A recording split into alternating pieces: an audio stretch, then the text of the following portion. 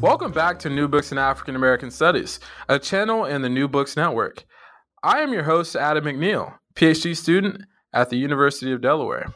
And today we have the opportunity to chat with Dr. Matthew Harper, Assistant Professor of History and Africana Studies at Mercer University in Georgia. And we'll be talking to him about his book, published by our friends at UNC Press in 2016, entitled End of Days: African American Religion and Politics in the Age of Emancipation.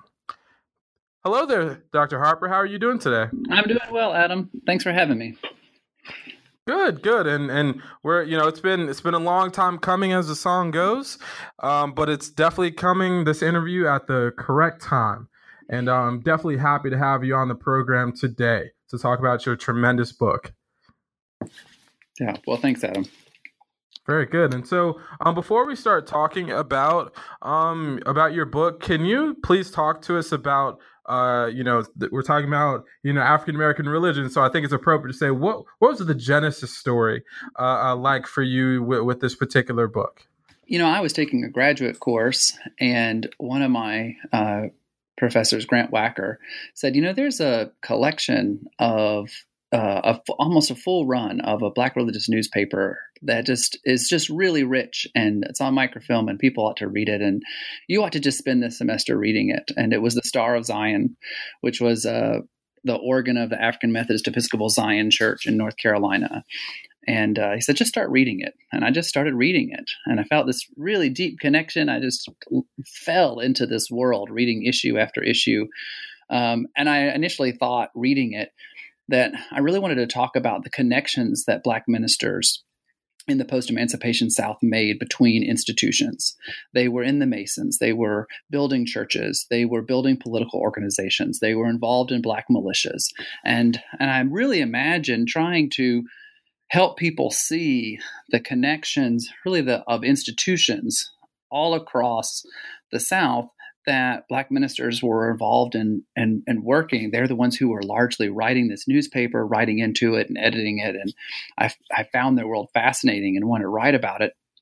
And as I kept reading these newspapers and the Source project expanded, I kept noticing an intellectual question, because I really think the network question was a social history question. How are all these networks built and connected? How are all these institutions working together? And but instead, I kept noticing references to eschatology, to the end of days, to end times, to biblical prophecy. And I would sort of make a little note and put it into a different stack and say, maybe this will be an article or something. I keep noticing it. And then ultimately, my stack on that overwhelmed my original research. And the project just changed directions at that point.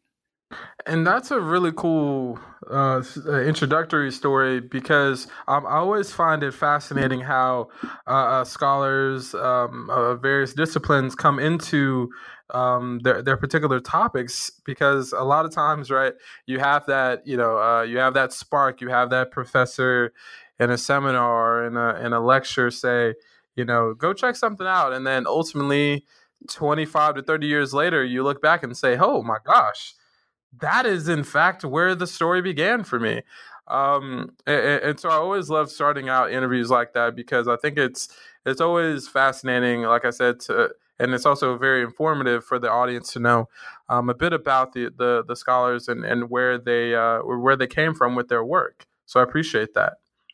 Yeah, for me, it was really valuable just to immerse myself for a while in source material without really knowing where I was going to go. I hope that other scholars feel that freedom to do that. I think some of the best work comes when people know sources really well, even if they don't have a book proposal in mind. It was wonderful for me to become fluent in the world of 19th century Black churches. And then figure out what I had to say after I understood their world and felt like I was a part of it. Exactly. And so because what happens, and I think this goes to issues within the academy about training of graduate students and even of scholars, as they get their first jobs, right? like you said, right, having the opportunity and pushing, especially graduate students to, like you said, immerse yourself in source material, because you don't always know where things are going to take you, but you just want to have the freedom to take that the archive on a ride, or the archive, I guess, take you for a ride, depending on the way it goes, so that you have the opportunity to have the depth of knowledge, to where if you see like a CFP come up, a call for paper, you could be like, well, I'm fairly immersed in this archive, so I think I can really make something work, right? In a way that if you kind of have cursory understanding of an archive, you won't necessarily have that same understanding of the material. And where did you do your graduate studies, so that the audience knows? Yes, I did it at UNC Chapel Hill. Okay. And as we know, UNC Chapel Hill has been in the news the last 24 hours as we're making this interview. That's right. Making and remaking history. That's right. Exactly. Back in the state where this work comes from. And so, getting into the end of days, African American religion and politics in the age of emancipation, can you talk to us a bit about, and I think you highlighted a bit more, but can you give us a bit more of a depth of understanding of, for this particular story, why the state of North Carolina would play a prominent role in your story? Right. Well, North Carolina offers several advantages. It's a rural southern state that with a substantial population of freed people, but it's also got several urban centers that were well connected with northeastern hubs of Black institutional religion, so New York and Philadelphia and Baltimore. And so it's got a number of Black religious colleges and seminaries that were founded in the post-emancipation period. Some of the earliest Black Southern religious newspapers are published in North Carolina. For the study that I wanted to do, I didn't want it to be an intellectual Black history that happened only at the rhetorical level nationally. I wanted to see how these ideas that people had affected local and state politics. So much of 19th century politics is local and state that I really needed to pick a particular locale and dig deep and figure out how these ideas mattered to Black political decision making on the ground. I can imagine a study would have worked well in other places. I think of John Geege's really masterful cultural history about the Mississippi Delta, which seems like a very different place than North Carolina at the same time period. So place matters and it varies. But what I get in North Carolina is I get urban, intellectual, seminary educated Black religious thought, and I also get rural, less educated religious thought that is unconnected to the cultural centers of Philadelphia or New York. So you get a lot of cross section, a lot of different things happening in North Carolina, and they also had the institutions in place. Baptist, Methodist, Presbyterian seminaries, all African American, founded in the 19th century, that recorded these conversations. So it's not that the conversations that Black people of faith were having in North Carolina were somehow substantially different or more representative than other areas. But when they had those conversations, there were institutions in place to keep a record. And that's why, because when we talk about keeping records, the church that did that among the best in this particular age of emancipation that you speak of was it the AME Zion Church, correct? That's right. The AME Zion is the smaller sister of the AME Church. The AME Church is much more successful at sending missionaries among freed people and establishing churches throughout the South during the Age of Emancipation. But in a couple of locales, the AME Zion really had a clear advantage. And North Carolina was one of those, where the AME Zion was more successful at founding churches among former enslaved people than the AME was. And Methodists in general keep records, and they have a connectional structure which allows their records to be housed together, which facilitates conversation across congregations in different areas within a region and a state that the more decentralized Baptists don't have. And so AME Zion really left a treasure trove of material from the time period.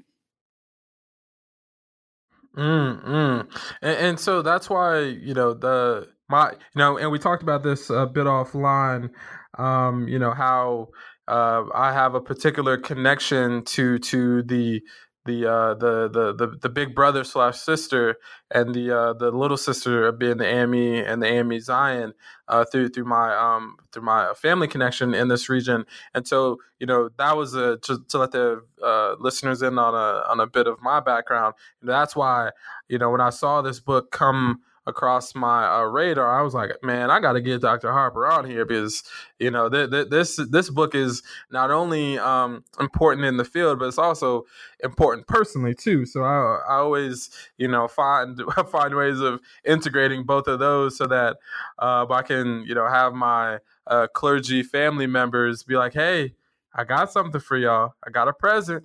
Yeah. And your book is definitely a delightful present for us all.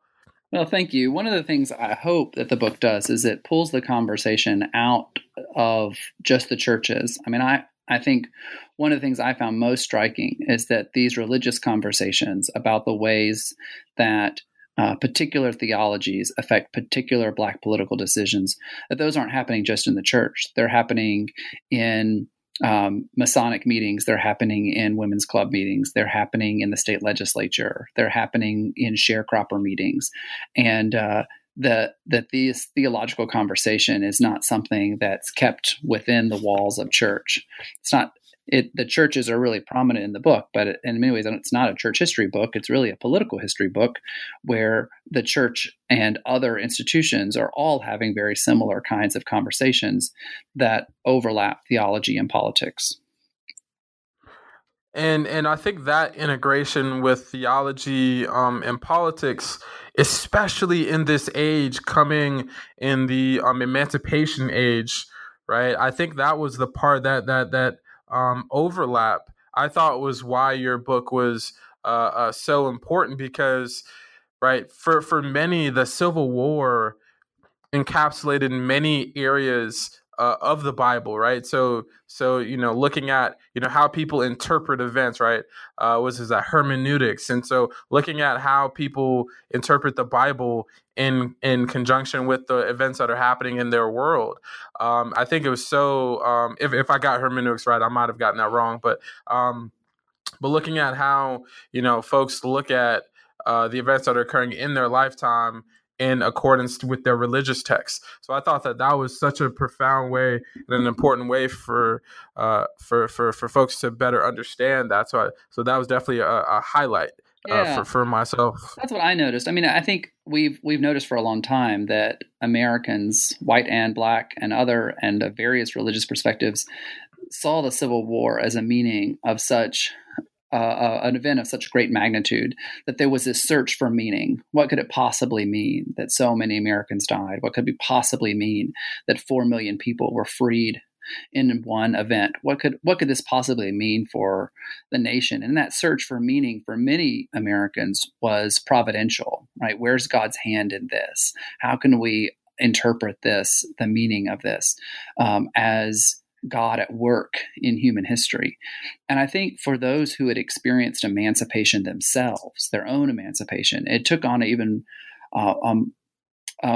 more poignant meaning for them to understand, if I'm to interpret that God has intervened in human history to affect my liberation and the liberation of all my family members, then he must be up to something big, right? There must be some larger plan, which this is the climax of. And then the theological task and the political task becomes discerning, what is it? What is that great plan that God had in emancipation? And how can we understand the past and predict the future by figuring out what God is up to in emancipation? Exactly, because when I think about how emancipation is interpreted, right, and that's why it's also important, listeners, when you look at the book as well, right, the in the age of emancipation, right, because all this is happening connected to a particular a seismic event, shall we say, that really hit that high note on the Richter scale that changed, the entire nation, and obviously we're talking about the Civil War here. And so how folks, interpret it is very important, especially in accordance to their denominational aspect as well. It seemed like. Mm-hmm. Yeah, that's true. I mean, it's not And that we so, haven't gotten away from that the power of the meaning of that event.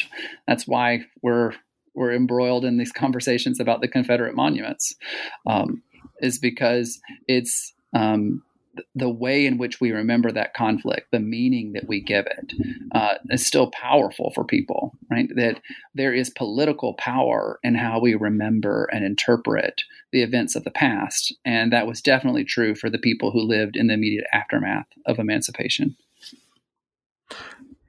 and because of that too, with us having talked a bit about this already, but getting more in depth, could you speak to us about the major players in your text as well? Could you talk about a bit about the individuals who make up your story here? Yeah, there's some of them are homegrown North Carolinians who had been enslaved, and then immediately after emancipation got involved in politics. Here, I think of in my first chapter, I talk about the earliest efforts for African Americans to organize politically in a series of freedmen's conventions that take place across the state and then in the capital. And some of those were those who had been active, who for the first time in politics in the state recently emancipated. Others had been African Americans born in the state who had been educated somewhere else and then returned during the war, people like Abraham Galloway, for example. And others, many others, were Black Northern missionaries who came right behind the Union Army lines, planting churches as the Army advanced throughout North Carolina. And probably the most prominent of that is James Walker Hood, who was an AME Zion minister, ultimately becomes bishop, becomes Grand Master of the Prince Hall Masons for the state, is a Reconstruction office holder, and stays active in politics there till the end of his life in the early 20th century. So we've got lots of different kinds of institutional leaders who are having these conversations.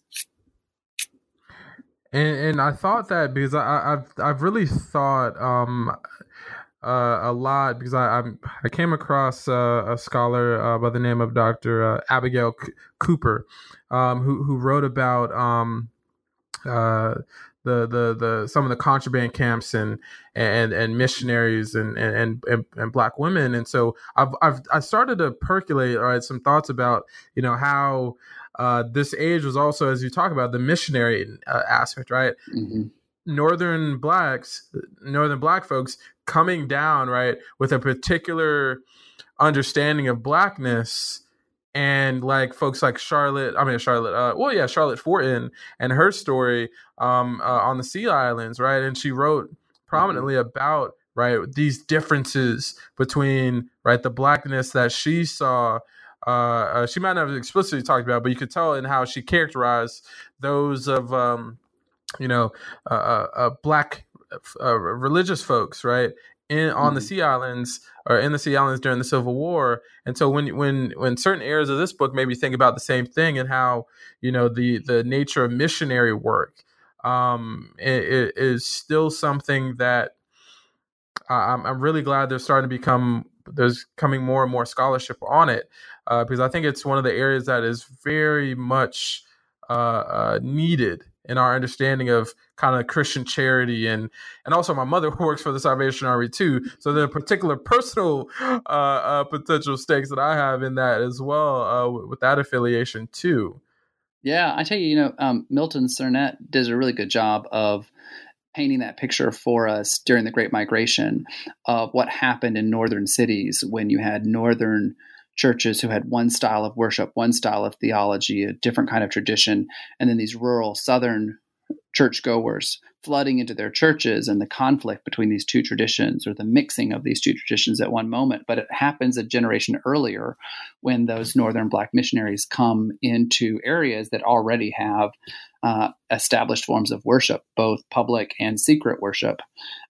And they have to then, these traditions have to merge again. We see some of that in the earliest Freedmen's conventions. There's fights over whether or not the delegates to those conventions can accurately represent the people that they're supposed to represent. Are they outsiders?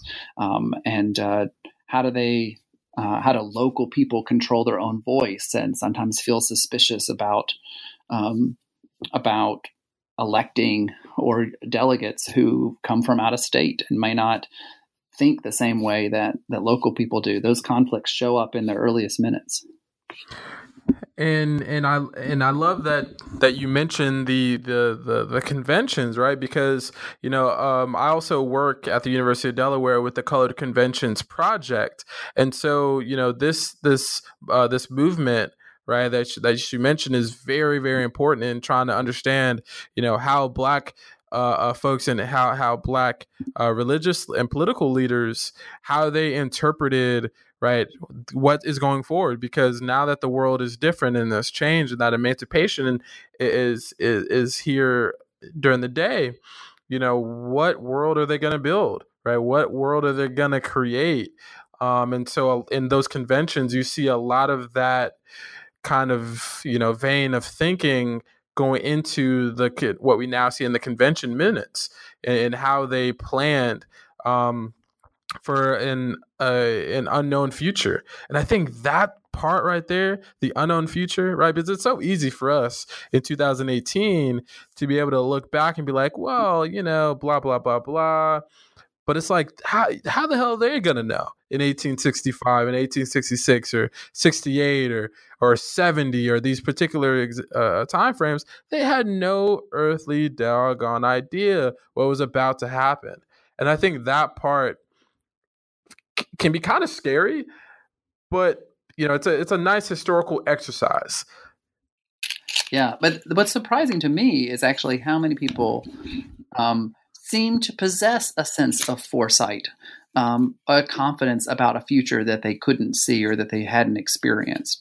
I opened the book with a story of Edwin Jones, who was a stump political speaker, African American, in 1867, who confidently preaches from Joshua chapter 4 that he knows that Black people are going to get the right to vote. And this is before, reasonably you'd be able to say that that's the case.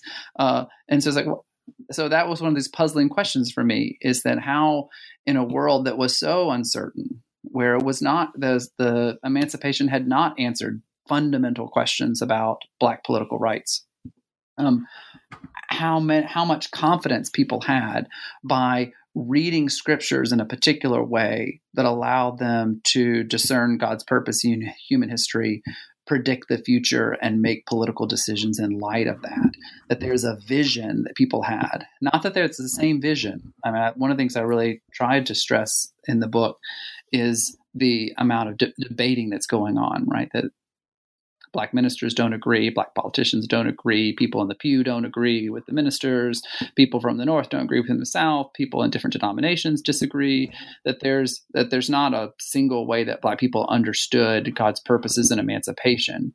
But what there was a similar framework that set the terms of debate. That God was active in emancipation, and that the scriptures held keys to understanding the future, and that there was this importance to what was going on. And by placing Black experience into biblical narratives, that they could discern this future that in the moment must have seemed very uncertain, very fraught, freedoms that seemed very fragile. But there was a common way of reading scriptures and a common framework that set the terms for debates. And in those debates, Black people did not agree. Exactly. And so I also think too about more of a methodological question too. As a scholar, right? Because I don't really dabble in my particular work within the realm of Black religion, but I have a large interest in it. As someone who's in this particular field of Black politics and Black religion, and kind of like at that intersection, when you're analyzing the particular sources, right? Is there a particular methodological way that you'll go about this, or are there particular questions that, because you're dealing with folks, right?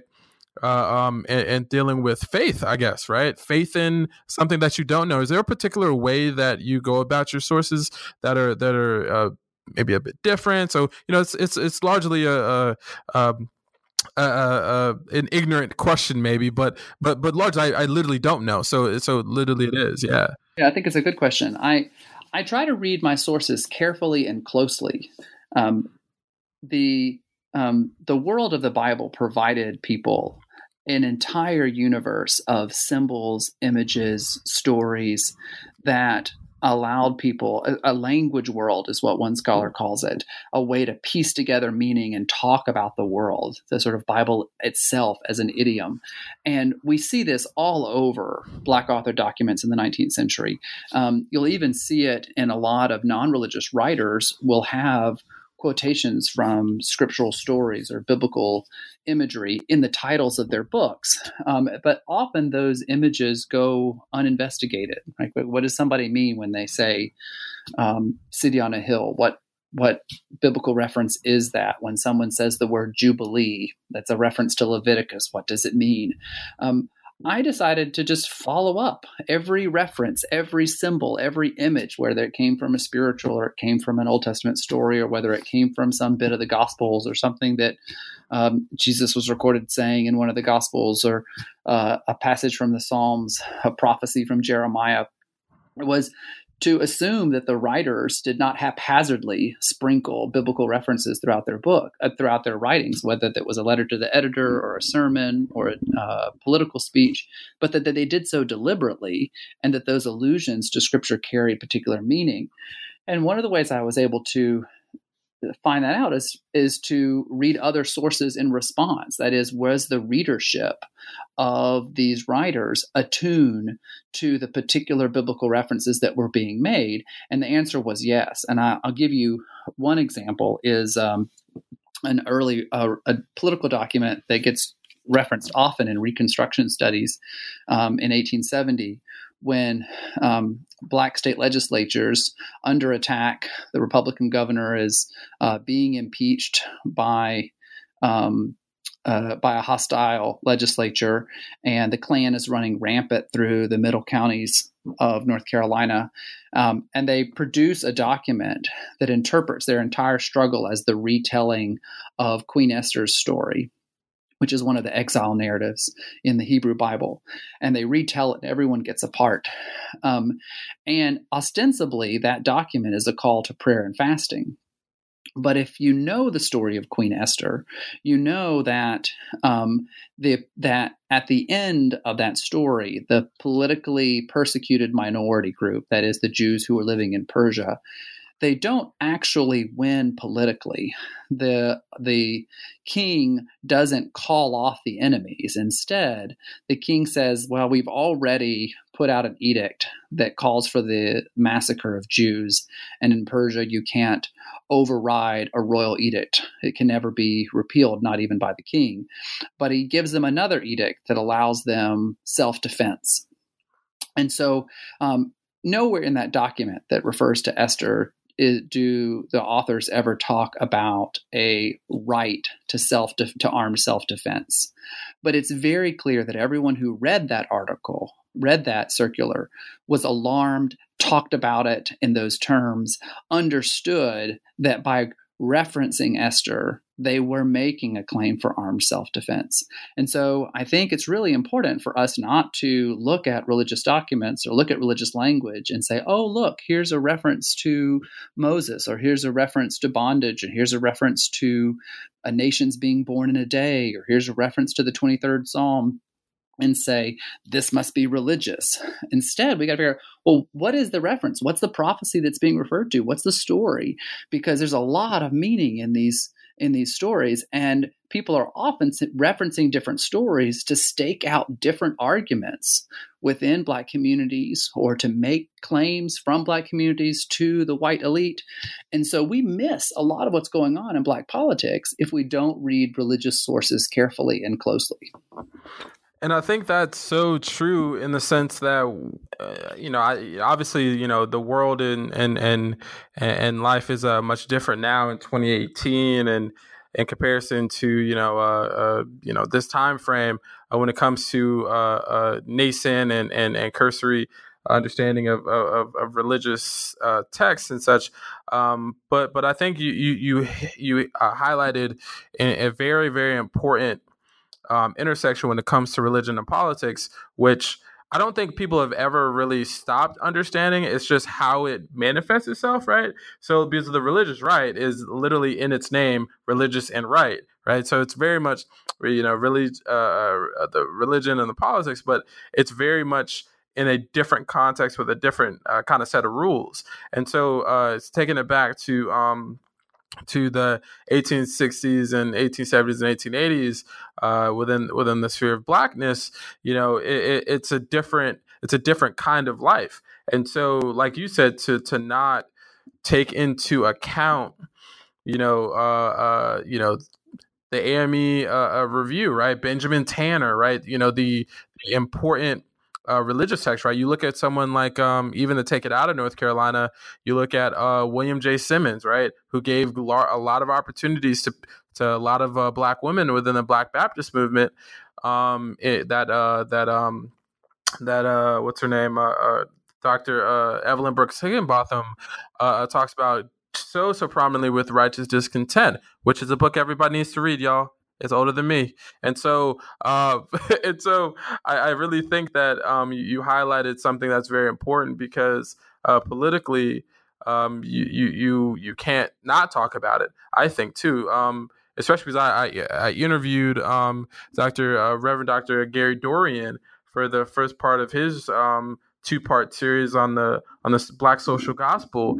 And you don't have king unless you have, right, and you also don't have Bishop McNeil as well. You don't have him and other figures unless you have these particular conventions, the Black social gospel.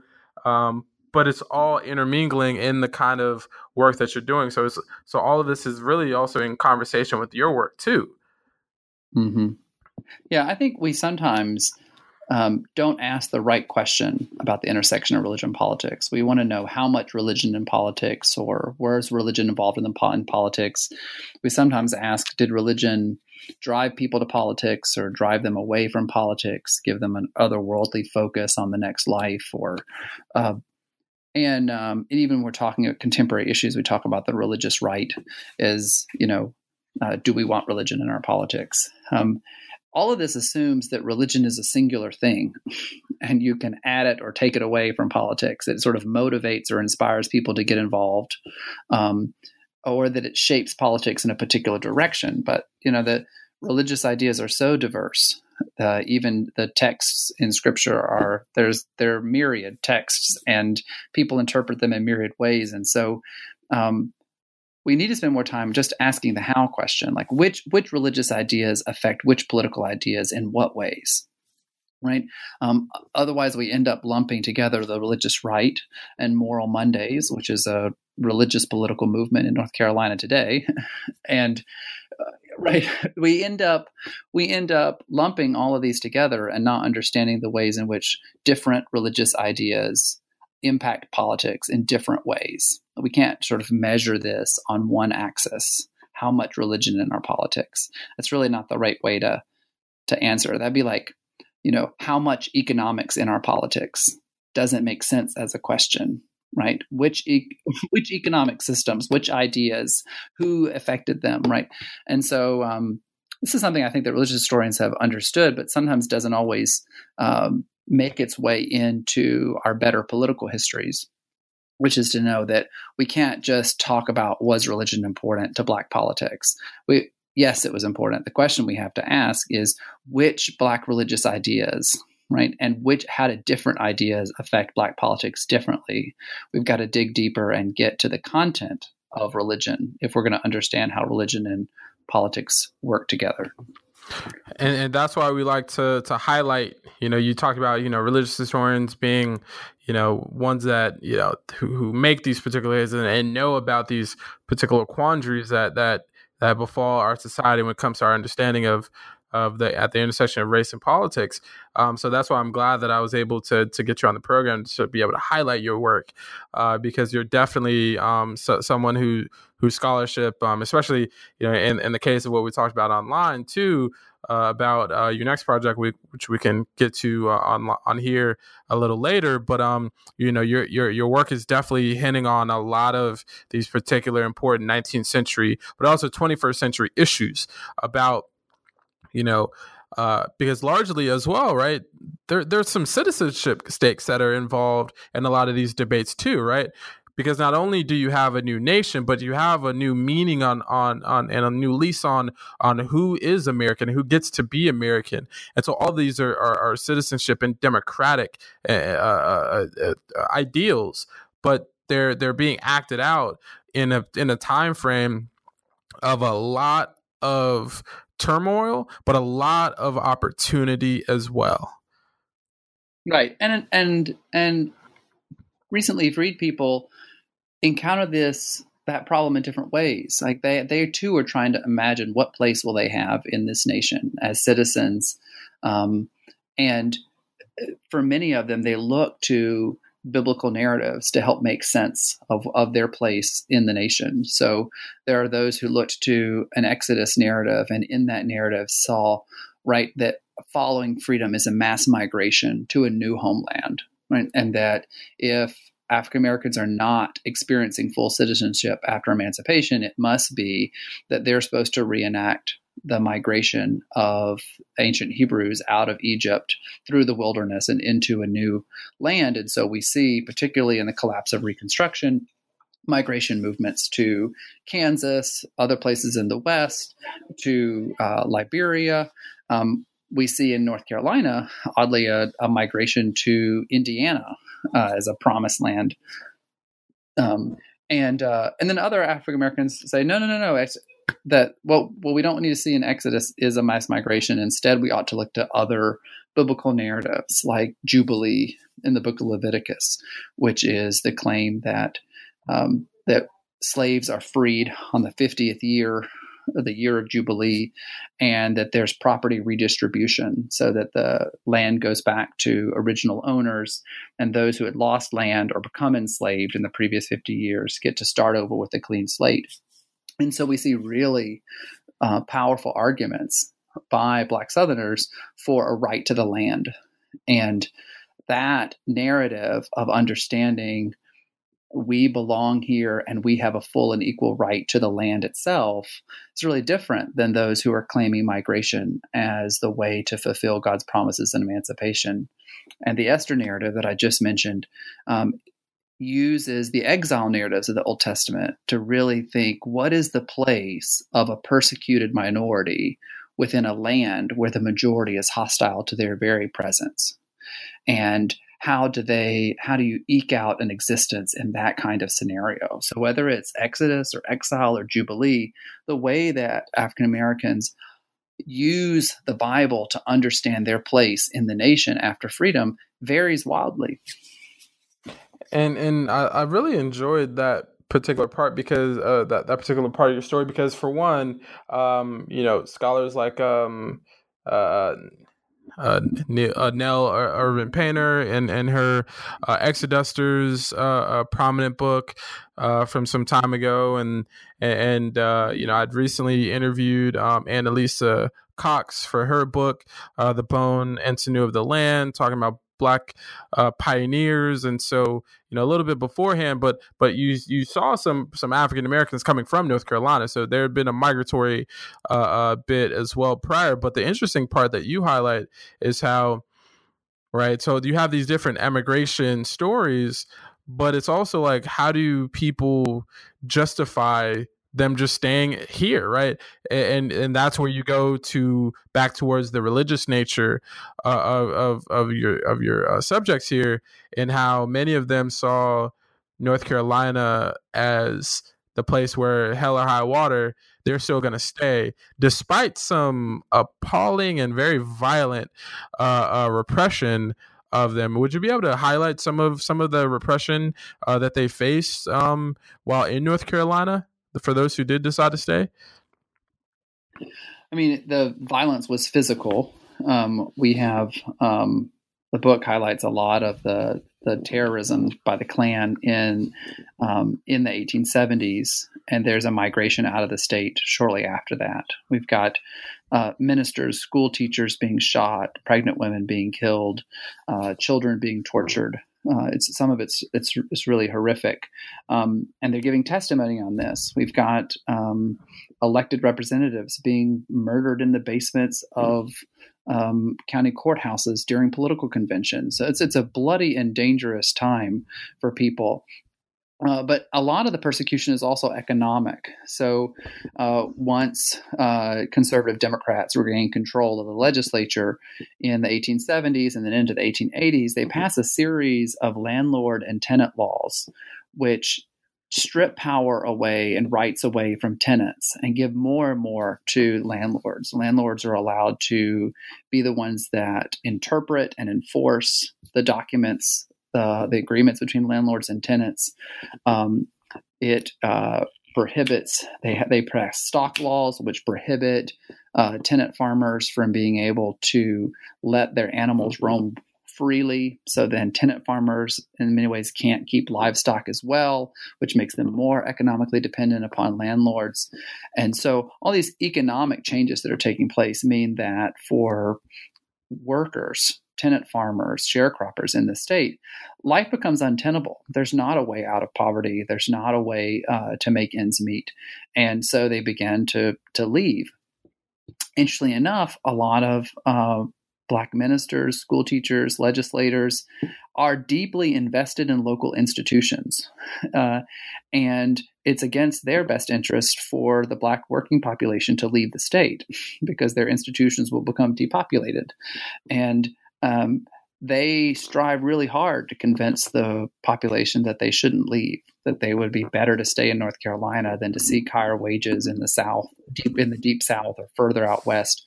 And given the size of the movement out of the state, they weren't always very successful at convincing their congregations to stay put. And that particular story is important in my understanding of, you know, the really the push and pull factors, because I've been co-teaching a course with a colleague here at the University of Delaware on, you know, it's kind of like English and history.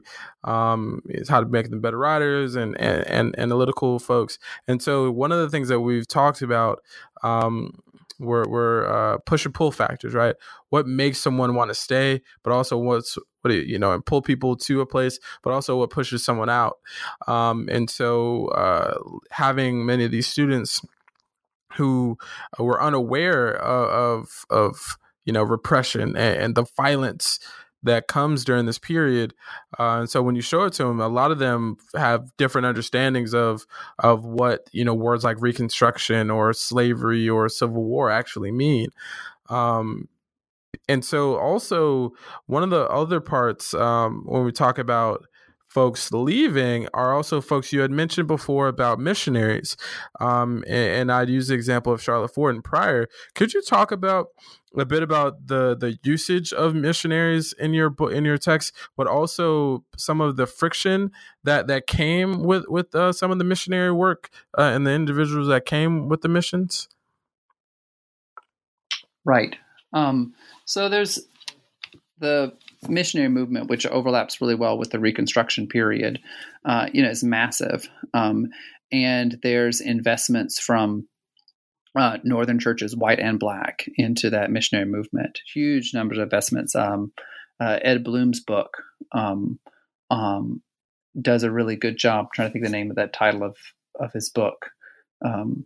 His first book that does this, but it really highlights just sort of the massive contributions that congregations all over the United States make to the South. And often there's a deep sense of gratitude and respect that the local people had for the education, the resources that came. But there were plenty of tensions as well. One is that Northern Black missionaries were coming down, taking political power away from local people. Often these missionaries came in with a particular understanding of middle-class morality that wasn't achievable or desirable by local populations, and so there would be conflict there. At other times, they built institutions to, say, for example, Shaw University in Raleigh, North Carolina, which is a Baptist school, Black Baptist school, but it's run by the American Baptist Home Missionary Society, which is largely a white Northern organization that come down. And as the century goes on, more and more African Americans start to chafe under the fact that their own institutions that they think of this as theirs are actually in the control of missionaries from churches somewhere else. Sometimes those are white missionaries, sometimes those are Black missionaries, and they begin for a movement for greater autonomy. This is largely what's behind the movement for the creation of the National Baptist Convention at the end of the 19th century, is how do you get Black Baptist institutions in the hands of Southern Black Baptists, because they largely weren't. And I also think about how, and you had mentioned just then how, it wasn't just white missionary groups as well. It was actually missionary groups who are African American as well. Because I think sometimes people get the mischaracterization that it was exclusively white organizations that led efforts, but it was also African American ones as well. And every now and again, in some of the source material I've seen, you find some troubling statements about some of the religious practices that Southern Black folks had in comparison to their Northern but still Black compatriots too. Right. And those vary by missionary and they vary by denomination. But right, you'll often see writing which condescends to describe Southern practices as superstition, as overly emotional, as having elements of African religions that they think are unchristian. You'll see a number of that in the writing, a kind of embarrassment by Northern Black missionaries. But, to be honest, most of the Northern Black missionaries' writings who I looked at, you would find these references occasionally, but largely they found themselves too embroiled in defending the political rights of Southern freed people for them to focus on to make those critiques broadly available to white people. So largely those conversations might have been happening within Black churches, but when those Black churches turned outward, they often were much more concerned about defining and defending Black freedoms than they were critiquing Black religious practices, though you see both in the source material. I was just thinking when you were talking earlier of a conflict that happened in New Bern, North Carolina, in a church in the midst of the Civil War. It was a white Methodist, it was a Methodist church with a majority Black membership, and it had Southern white Methodist leadership of that congregation, and the Southern white Methodist minister fled during the war. And an AME minister comes into town as a missionary. An AME Zion minister comes in as a missionary. A Northern Methodist minister comes in. A Northern unaffiliated or minister comes in. And there are 4 missionaries, 2 white and 2 Black, competing for the allegiance of one Black congregation in New Bern, North Carolina. And one of the very first acts as a free people is having to decide which missionary they want to be their minister. And they have to end up appealing all the way up to the Secretary of War in Washington, D.C. to arbitrate who gets control over this congregation. And ultimately, the Secretary of War says, let the people in the congregation decide, and becomes this act of freedom. This is a moment of enfranchisement where Black worshipers in the South, some of their first voting is voting on which missionaries they want to take over the pastorate of their churches. So these are political acts. These are acts as a newly freed people for them to determine who they want in leadership over them. And that's so interesting because, we're talking about going all the way up to, the Secretary of War during this time, right? Like for some that might seem like a petty church conflict, but no, for those who are in the majority in the church as far as congregants, right? You want to see. Y'all talk about democracy, so let's see it, right? Let's get involved, right? It's not like we haven't wanted to get involved all this time. Y'all have barred us literally from doing so, and so it's so cool to hear about how some of the first bits of voting that African Americans had in this region that you talked about in New Bern, I believe. It wasn't at the ballot box, at least in the conventional sense. It was within their church walls as well. And so that's a truly tremendous story. And so as well, and in the short time that we still have with you, can you speak to kind of the nature, because I think it was so cool that you had mentioned Shaw before, and so their most famous alum is Ella Baker, and so she's a very important figure, obviously, of the 20th century.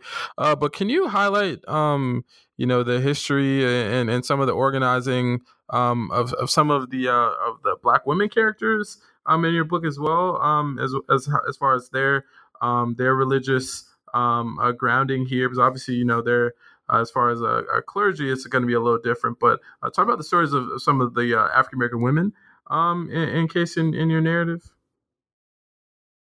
Yeah. So the AME Zion is the first Black denomination to begin ordaining women to the clergy, and they do that in 1898 is the first time that they ordain a woman to the position of pastor or elder, as it's mentioned in the Methodist traditions. Though there are deacons and preachers much earlier than that. But Black women have historically and today make up the majority of Black churches, right? So they predominate in the pews. They are often they occasionally write letters to the editors in these Black religious newspapers to join the arguments. Black women occasionally come together and organize joint statements like they did during the crisis in Wilmington in 1898, where they urged men to risk bodily harm in order to make it to the polls and vote. And they used biblical arguments to shame the men into voting despite the threats of violence. There are often missionaries employed by these churches. One of the ones that features prominently in my 5th chapter is a missionary, R.A. Williams, and she is a part of the women's auxiliary movements. So there often these denominational groups will have women's auxiliary conventions that meet sometimes in conjunction with the church conventions of male clergy. They organize relief efforts, moral reform campaigns like temperance and prohibition. They produce literature for Sunday school, but they also are having discussions about politics and all of those things. And we see them addressing conventions, making those arguments publicly. A lot of the really prominent women writers from sort of Black politics area and Black churches in North Carolina have been written about well by others. So Glenda Gilmore's Gender and Jim Crow covers an overlapping time period as my book and covers North Carolina and uses some of the same sources that I do and really highlights how active Black women were. And sometimes Black women even had the ability to say publicly what Black men did not have to, because they were not perceived as the same threat that Black men were. So you see a real active Black women being really active in the public sphere as they're making these arguments. Particularly, I see in the temperance movement, which is the subject of my fourth chapter, as an area for them to feel empowered to enact moral reform in their own communities, and they're able to do that in ways that affect change both in Black churches and in state politics. And thank you for that, because on the New Books in African American Studies podcast channel, we love to cite Black women and uplift the names and the stories of Black women throughout the diaspora. And so I definitely appreciate you on that part. And so in closing, in the last couple of minutes, with this particular book being done, The End of Days, could you speak to us about some of your new books, some of your new work, right? Some of the stuff that you're working on, because this book was published in 2016, so it's been a couple of years, and so we would like to know. Because sometimes we get a little greedy on the New Books in African American Studies channel, because we always like to know when to expect our authors, writers, and historians, right, to be able to come back and have a little chat for about an hour or so. Well, when I was writing The End of Days, I kept in the back of my mind that my next project I wanted to start with the Baptist War in Jamaica in 1831-32. I got it, I think, initially attracted just because of the name, Baptist War. I definitely could see that. I'm intrigued my doggone self. Right. It's a massive slave uprising in Jamaica that is organized out of the local Baptist church there. And the Baptists in Jamaica, controversially at the time, would elevate enslaved Black men to leadership within local congregations as preachers, as deacons. And these leaders created networks that disseminated news within the British Empire about slavery and the abolitionist campaigns that were happening in London. They organized and disseminated news from estate to estate. And they began preaching a gospel that was anti-slavery, that considered slavery to be illegitimate, and ultimately organized a strike across sugar plantations in the north and northwest parts of the island. And the strike led to become the second largest uprising in the Western Hemisphere, by some counts, second only to the Haitian Revolution. And it ultimately is unsuccessful. That is, that even though it was a relatively nonviolent strike, it was met with massive violence from the colonial militia on the island. And Black churches were destroyed. Missionaries, particularly white Baptist missionaries from London, were exiled from the island and sent back to England. And when they get there, they're able to give testimony of the brutality of the colonial militia to peaceful Baptist striking for dignity and freedom. And it helped sway public opinion in the debates over emancipation in 1832, 1833. And the British Empire does vote for emancipation in 1833. Parliament does. And so studying that got me really interested in understanding networks of radical Black religion throughout the Atlantic. So astute listeners will recognize that another radical Black Baptist struck out against slavery in the very same year in Southampton, Virginia. And so this idea so we've got the earliest of Black overseas missionaries, actually the first overseas missionary from the United States period, was a free Black man from New York, Moses Baker, who went to northern Jamaica shortly after the American Revolution. And then a group of Black Baptists in Jamaica ultimately leave after emancipation and form a mission in Cameroon. And there they encounter British colonialism in Cameroon and then later German colonialism. And so I began to want to know, all right, what's going on here? How are Black missionaries in the U.S., in the Caribbean, in West Africa, how are they encountering slavery and colonialism, and where do they find themselves cooperating with those powers, and where do they preach gospels that are resisting and fighting back against those groups. And so I'm not really sure how that's going to go. I'm definitely in the stage where I'm immersing myself in source material, and I want the material to speak to me. But that's what I'm asking now.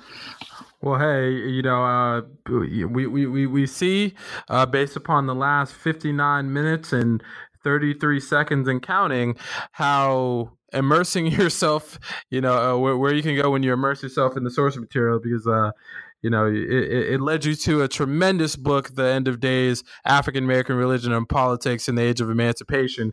So if that's what happens, when Dr. Matthew Harper goes ahead and immerses himself in the material, then I think we'll be on here fairly soon to be able to talk about this great new work on Black Atlantic